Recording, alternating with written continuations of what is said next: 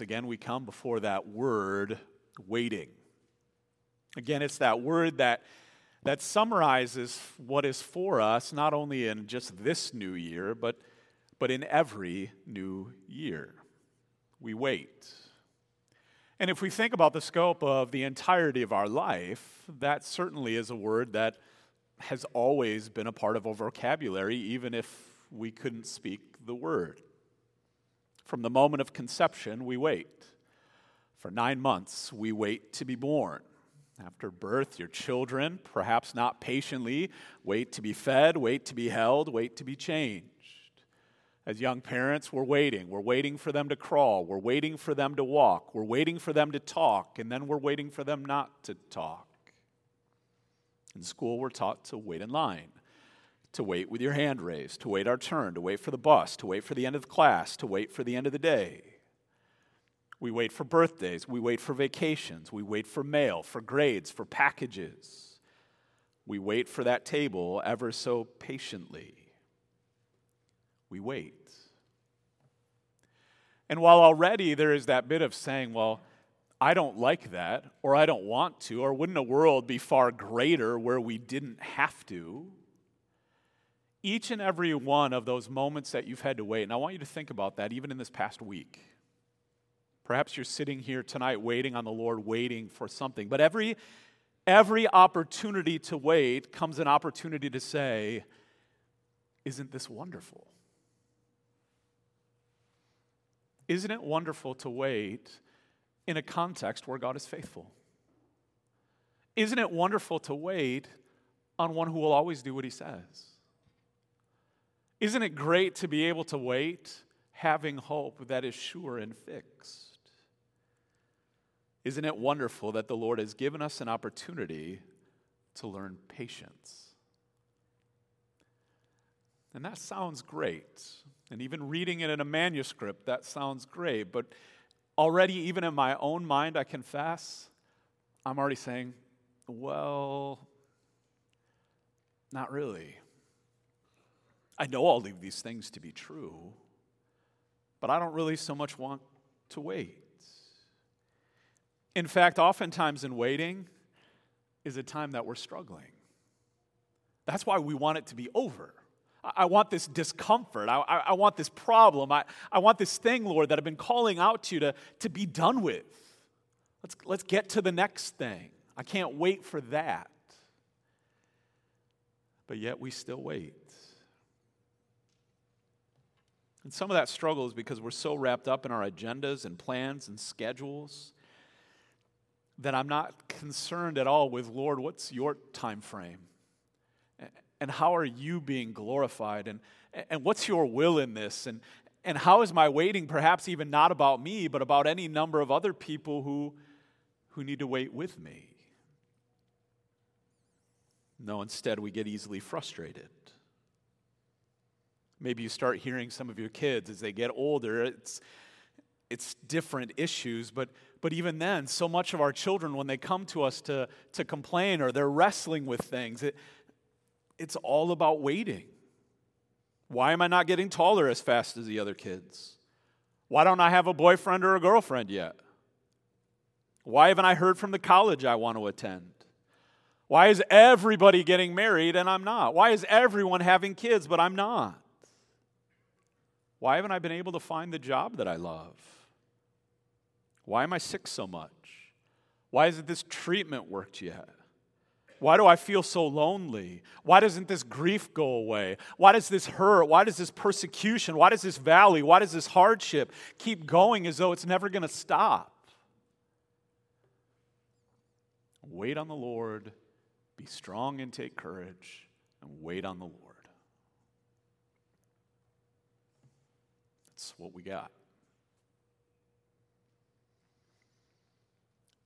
But have you thought that perhaps God is saying to us, even in the words that we read here in Psalm 25, because what we see is David being very raw and very honest, as though God is still saying to him, isn't it wonderful that I've given you this opportunity to learn patience? And so with all of that introduction, what is it going to mean for us? Or what is it going to look like for us to wait on the Lord? I mean, it's fine to say that on a New Year's Day, and we're all wrapped up with an intense focus on all of the things that we've already planned, that this year is going to be way better than next year, and we're already sitting here a week in saying, is it? Will it be different? Will it be better? Will it? We don't know. But we know God. And we know that He will be faithful, and His will be done, and He will be glorified. Is that enough? Can I be patient in adversity, thankful in prosperity, and for the future have good confidence that no creature will separate me from His love? Can I really have Lord's Day 10? Am I waiting patiently and confidently? Because that isn't just an option for the Christian, it's what we're called to. That's a part of our love for the Lord. Do we trust Him? And so what are you waiting for? Because that waiting is crucial and a vital and necessary part of your Christian experience. This time of waiting that you're in right now, whatever that might be, is a show of the goodness of God to you. So yes, it is wonderful for this opportunity to learn patience. Because as we see in Psalm 25, the Lord teaches us submission and humility as we wait patiently upon Him. That's what this year needs to look like for us. And so David shows us how, and again, in his own way of his own wrestling, to wait upon God for His faithfulness in verses 1 through 7, His ways or His paths in verses 8 through 15, and then for His grace in the conclusion, verses 16 through 22. And so we're waiting. And I'm so very thankful to the Lord that here in this psalm and a number of others, and I've referenced that in sermons gone by, that there are any number of psalms where you look and say, I would really like to know what that was all about. I'd really like to know exactly what David was going through and how this references. But it doesn't. And so that's the joy of being able to come back to Psalm 25, because no matter the circumstances, we can trust that default that God will be faithful. Whatever I'm waiting on in the Lord, that isn't going to change. And I pray that that is an encouragement to you. His steadfast love will never cease. His mercies will never come to an end. They're going to be new tomorrow morning when you smash your phone for that next snooze. There's going to be mercy because He's faithful. Promise is always true. Promise is always kept. And this is what drives David to Him, not away from Him. This is where our life, in terms of waiting on the Lord, says, I need to go to Him. If any of this is going to make sense in the way that we talked to this morning, everything adhering in Christ, I need to come to You. Verse 1, to You, O Lord, I lift up my soul. Oh my God, in You I trust. Let me not be put to shame. Don't let me be ashamed for that. Don't bring me to some end that's the reversal of what I've just confessed. This is the reality.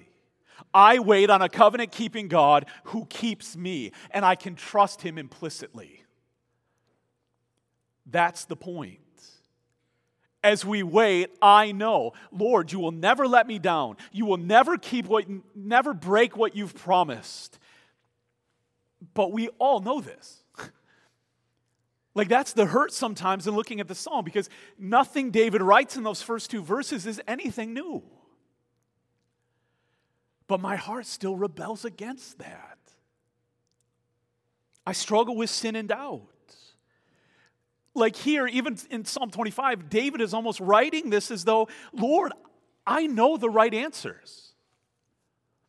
I know Your word. I know who You are. But now what? I'm still afraid.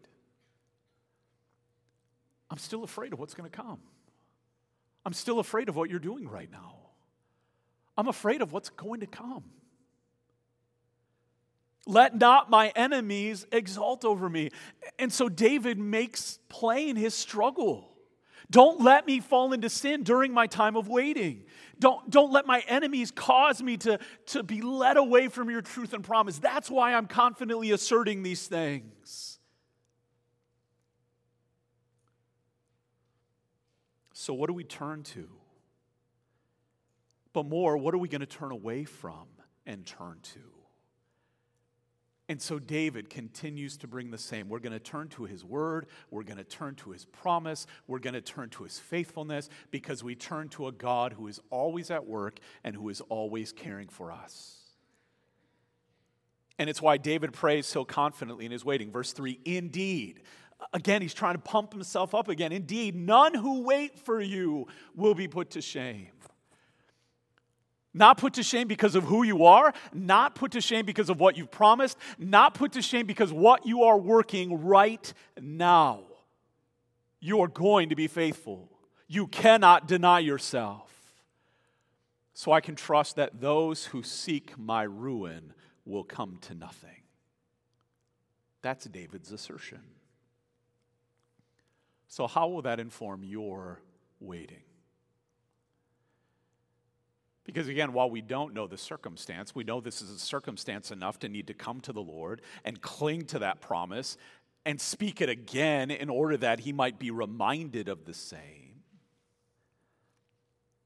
Well, I think it's in this way. Even as the Lord has been faithful to us, he wants us to be faithful to him. You see, that's the call. And we make it all sorts of complicated. How do I wait on the Lord in this year?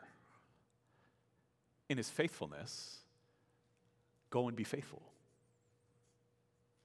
It's not hard. Times of waiting are opportunities that the Lord uses to drive us to his faithfulness. And he says, are you going to be faithful? Will you live that confession faithfully? Because you say you love me. You say that you'll follow me when everything's coming up roses. Life is good, and the honeymoon is real, and all of that joy is there, and we're walking on sunshine or whatever other drivel we sing, right? But clouds are going to come, and storms come, and difficulties come. Will you love me and follow me in your impatience and your struggle? You say you'll trust me. Do you really? Then show me. Submit to my will and way. Submit to a long road of obedience in the same direction. Be faithful. Humble yourself before my word. So that our waiting brothers and sisters would mirror that and bring us before a faithful Father praying verses 4 and 5. Make me to know your way, O Lord. Teach me your paths, lead me in your truth, and teach me, for you are the God of my salvation. That's not going to change. No matter what changes, that doesn't. For you I wait all the day long. That is all that I do. That is all that I will be given. That is my task. Wait on the Lord. Because the ways of a covenant-keeping God, a faithful covenant-keeping God, lead me to blessing. And probably not in the stuff of this world, but blessing nonetheless. So teach me, Lord. Teach me what I need to learn.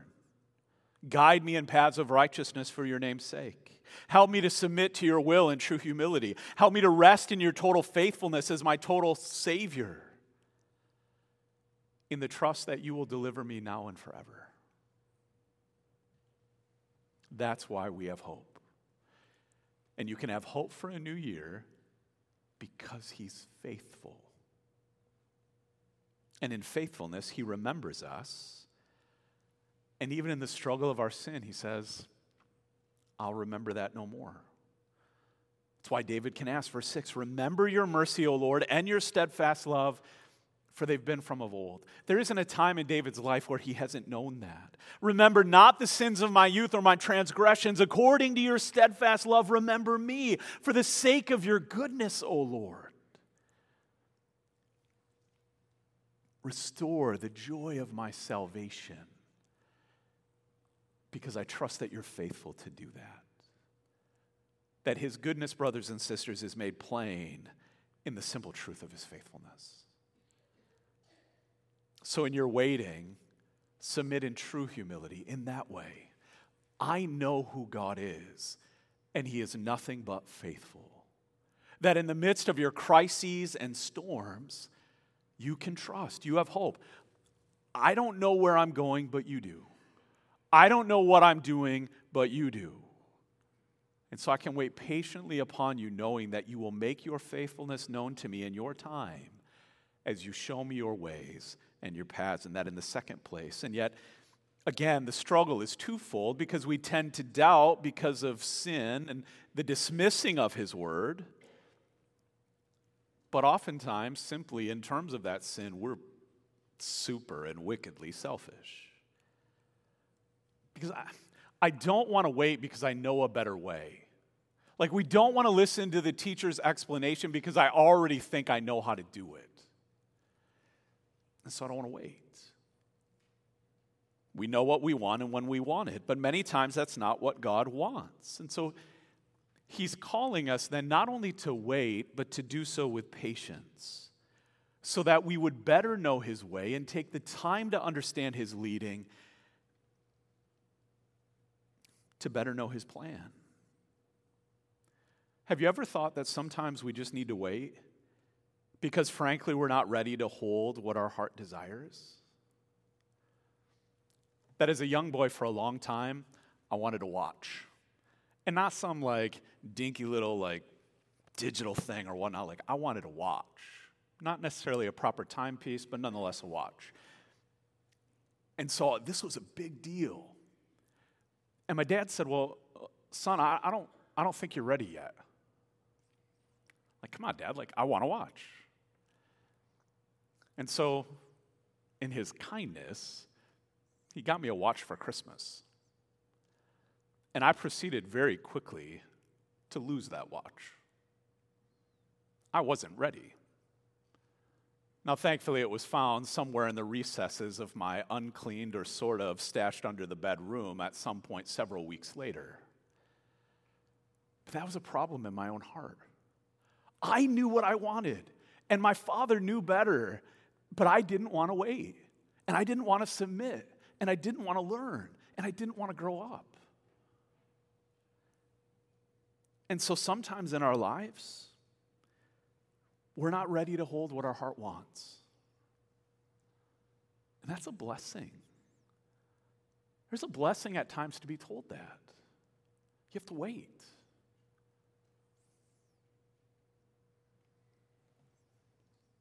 But oftentimes we haven't learned to submit yet. And we're anything but humble. And yet again, if you think about it, many of the best things in life improve with age.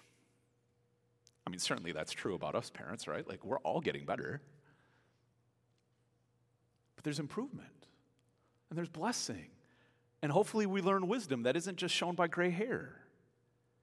No, we wait for them to age, to mature. We wait for flavors to marry.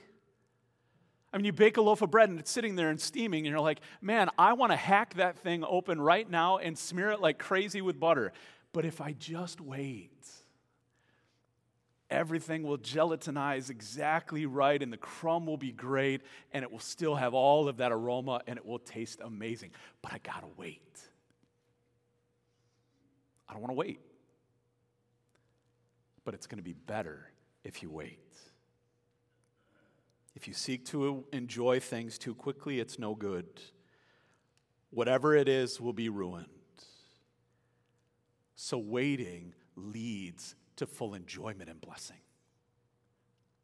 If we could just remember it, to just think about it, that it is gracious then that the Lord makes us wait, at times painfully so, calling us just to to do it patiently and submissively and humbly in the sheer trust of just knowing He's good and He's faithful and He's kind and He knows what He's doing and His way for me is perfect. And He keeps showing it again and again. Verse 8, good and upright is the Lord, therefore He instructs sinners in His way. He's doing this to teach you. He leads the humble in what is right and teaches the humble His way. He's always good. He proves it by way of covenant love. And because of that, He's not giving us that blessing to leave us to become infinitely selfish or jaded in impatience. No, He instructs us. He's kind to show us the way to wait, even as He is ever patient with us when we don't. And so He calls us again back to that way of patience, to that path of submission that is always best. But do we? Maybe right now, you're bucking hard against the direction of the Lord. I don't want to wait. I want to enjoy whatever that is right now. If it's outside the will of the Lord, there is no enjoyment and there is no blessing in that. But there are also those times that we wait in life between things that are both good. And we don't know, Lord, what would you do? I've come to this fork in the road, and do I choose the road less traveled? And sometimes, and maybe parents say that to you, well, maybe you just need to sleep on it. Maybe you need to think about it for a while. You know, that shirt with a terrible pattern on it that you thought would look awesome, and your mom says, hey, you know what? Maybe you should wait. Just taking the time. But as we come before our Heavenly Father, we can say, has He ever steered us wrong? Has any of His plan for us ever steered us in the wrong direction? No. And so by His Spirit, He is desiring, even in those moments, to lead us into all truth so that we would see it in every part of our lives, even in that waiting. And so it's why when the struggle and wait is most difficult, we get to see the way of His love and faithfulness all the more clearly, all the more acutely, because He draws near. And all of those paths and all of that waiting leads to one singular point. Verse 10, all the paths, all the ways of the Lord are steadfast love and faithfulness for those who keep His covenant and His testimonies. If that's the way we will walk and wait, we will not but be able to see His goodness and faithfulness. And so the words for us provide a clue as to the reason ultimately for that waiting and struggle. Because I can't keep the demands of His covenant. And you can't either. We don't keep His testimonies. We break His covenants. And yet His way, His paths involve what? The Lord, patient and kind and long-suffering for us, waits to send the deliverer promised by the covenant at just the right time to come and to live and to keep His demands for us so we could have life and walk in thankfulness and assurance according to His ways. That David here in the psalm is already speaking his comfort in His Son, the Son, even Jesus Christ, and to the salvation by which He and we may be saved. That His time of waiting now has humbled Himself before the Lord that He might cry out, verse 11, for your name's sake, O Lord, pardon my guilt, for it is great. He sees it more clearly now, and more His need for the Lord to be the Lord. And so perhaps in your waiting right now, you do not have the desire of your heart because the Lord is not that desire. Perhaps your struggle right now is real because the way that you're going is not a path of blessing, but of curse. Maybe He's called you to wait because you need to be humbled. And for some of us, that takes a lot longer than for others. But when we're brought back into that path, when we're brought again to the way of the Lord, humbled and brought into submission in his will, in repentance and faith. We're brought to know the humble beginnings of what it is to fear the Lord and to be mindful of his awe and power, but also with eyes enlivened to see his love and his concern for us. You are a good father. You knew I wasn't ready. You knew I had other things to learn. You knew that sin needed to be put to death. And so now, in a way and timing that I would have never planned for myself, you've made it all good, because it was always good.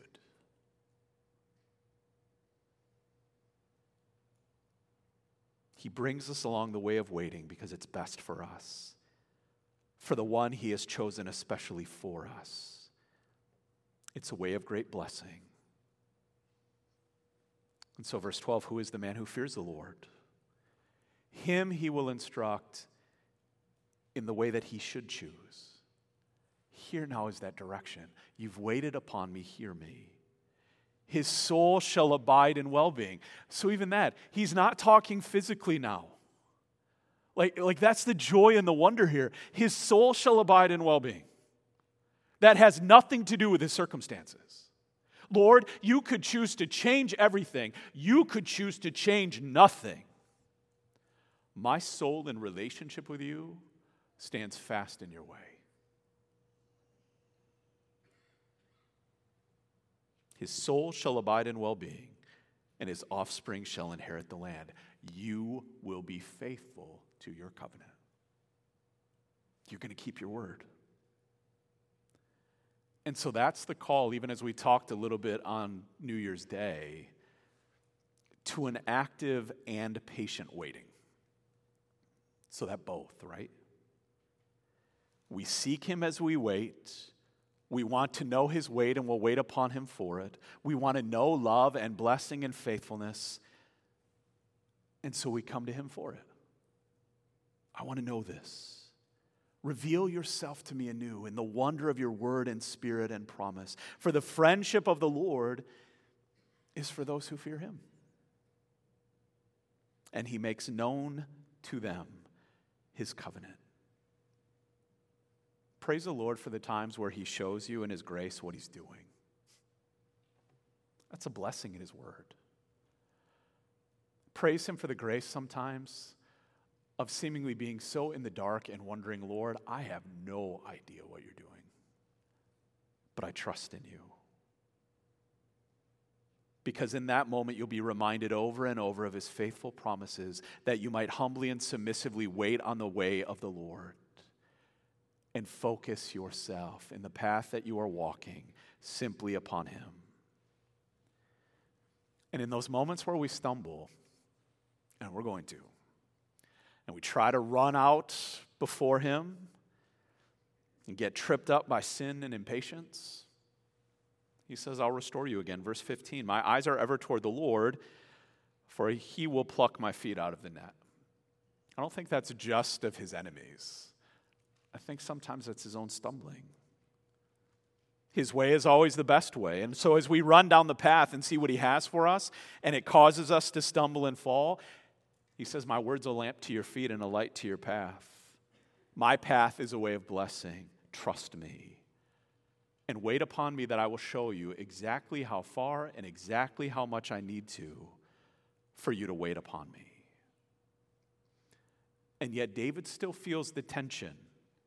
Because just when that waiting, that struggle, and that hardship seemed to be completely insufferable, far too much for us to bear, we're given the opportunity to wait on his grace, and that in the last place, because our reflex in this waiting, and maybe you're already there on January 7th, this long and arduous waiting through the year 2024 now leads us already to ask, why? Or where is God? And so he's brought you again on this first Sunday of a new year to his promise, to the Aaronic blessing that we'll hear later, where the Lord promises to lift up the light of his countenance and face upon us and give us peace. His light brings peace. But you're saying my waiting seems to coincide with days of perceived darkness. I feel as though I'm waiting alone, that there's no one to help me. It's what leads to sin when we lose patience and seek to go about things our own way. And so what David longs for is not that. Lord, I know the propensity of my heart. I know where I will go. So Lord, if I must wait, then wait with me. Verse 16, turn to me and be gracious to me, for I am lonely and afflicted. Because when we're waiting on Him, we become so much more aware of the grace that we need, of the care and provision that we need, which is ultimately saying, Lord, I need you. Oh, I need you. Every hour, I need you. That's the moment. That when we feel as though we're all alone or that no one has gone through or is going through what we are, that's when we need the light of that abundant grace to be poured out. That in submitting to the hand of the Lord, we not only persevere by that same grace, but that grace would open our eyes and open our hearts and open our lives to others who are suffering, or to those who come alongside to bear our burdens and fulfill the law of Christ, or those who come in compassion saying, I have no idea what you're going through, but I love you and I'm with you, even as the Lord loves you and is with you. And so for David, his waiting was made much more difficult by guilt. His struggle to make sure that he's not cutting himself off from the Lord. Sin, worrying, doubting, going our way, all of these things lead us away from the ways of the Lord and being mindful of His faithfulness. And so David confesses his need for grace to persevere. And so must we. What we are and all that we are is only about His amazing grace. And so David offers a description of life that needed much grace. Verse 17, the troubles of my heart are enlarged. Bring me out. Bring me out of my own. Because that's what's going to happen, right? I am just so caught up in my own struggle and my own hurt, and I want everybody to go away, and I complain that everything is darkness and no light, and I have nobody with me. Get out. Get out of your own heart. Lord, bring me out of my distress. Consider my affliction and my trouble and forgive all my sins. Consider how many are my foes and with what violent hatred they hate me. So it's saying, don't eat this. Don't just stay there and dwell there. Come out to say, yes, this is the physical reality. This is the reality of the struggle all about me. That even in being assured of the Lord's forgiveness, we can struggle with shame and guilt, forgetting that the Lord has removed these things far from us in grace. But that waiting gives us the time again to refocus on Him and praise Him for the grace that He grants to us and the care that He provides. That waiting patiently in that kind of humility out of ourselves and unto Him, a submission to Him and to Him alone, produces greater trust in the only one who is able to carry us through. Verse 20, oh, guard my soul and deliver me. I've got no one else. I have nowhere else to go. Let me not be put to shame, for I take refuge in you. May integrity and uprightness preserve me, for I wait for you. Waiting upon a refuge and strength and ever-present help in time of trouble. Because He's a Redeemer who's purchased us in the blood of His dear Son, Jesus, which indeed redeems us from all our troubles now and forever, granting us the hope and confidence we need each day to follow that path and humbly trust and rely on Him. So, children of God, the Lord will bring you into times where you need to wait.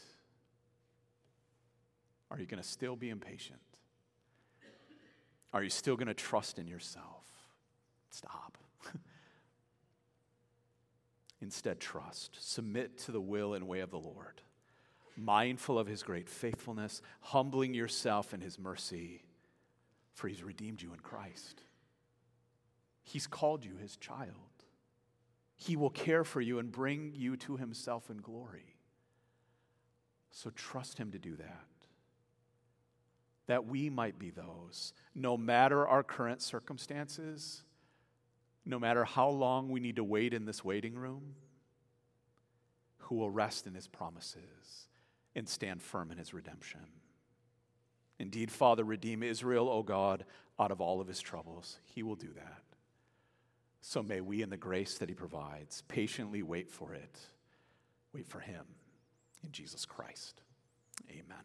Our Lord and Heavenly Father, we thank you for the truth of your word, for the care for us that you provide in it. And Lord, that reminder that in the waiting that we will do upon you in this new year, Father, for all of the years that you will afflict us with, that we will do so in humble dependence upon you, trusting in you, waiting for you, because your faithfulness is great, your ways and paths are glorious, and your grace is amazing. Father, as we care for each other in these things, as we bear each other's burdens, as we are here, we are present for one another. Lord, speak peace into our hearts in grace. Father, thank you that we can be a care and give care and concern to those who are hurting, to those who need rest, to those that need to be reminded of great promises. Father, we're thankful for the work that goes on at Hugs Ranch to that end. That, Lord, people in seeing the wonder of what you've made and how you care for it and what you've created, Father, could be led to saving faith in Christ. And so, Father, would you bless the ranch? Would you care for it through our gifts? And Lord, we ask all these things in Jesus' name. Amen. At this time, we do present that offering.